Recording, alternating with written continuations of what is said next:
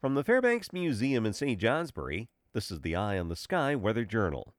The sun rose this morning at 7:25. It will set at 4:18 this afternoon. Length of the day, 8 hours and 53 minutes. A heavy snowstorm for central and southern New England roared up the coast on this date in 1866.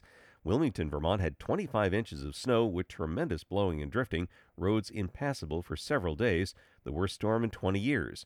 Up to 3 to 4 feet fell across the Berkshires to the south. A foot of snow fell northward into Lancaster, New Hampshire, the first significant snowfall there after a mild fall. Our current weather pattern doesn't favor any storms coming up along the east coast with high pressure to our south. Instead, a few minor disturbances going by mostly to our north, and it means clouds, especially from the Adirondacks and Route 4 north, a few flurries and snow showers, and more breaks of sun to the south. I'm meteorologist Mark Breen with an eye on the sky.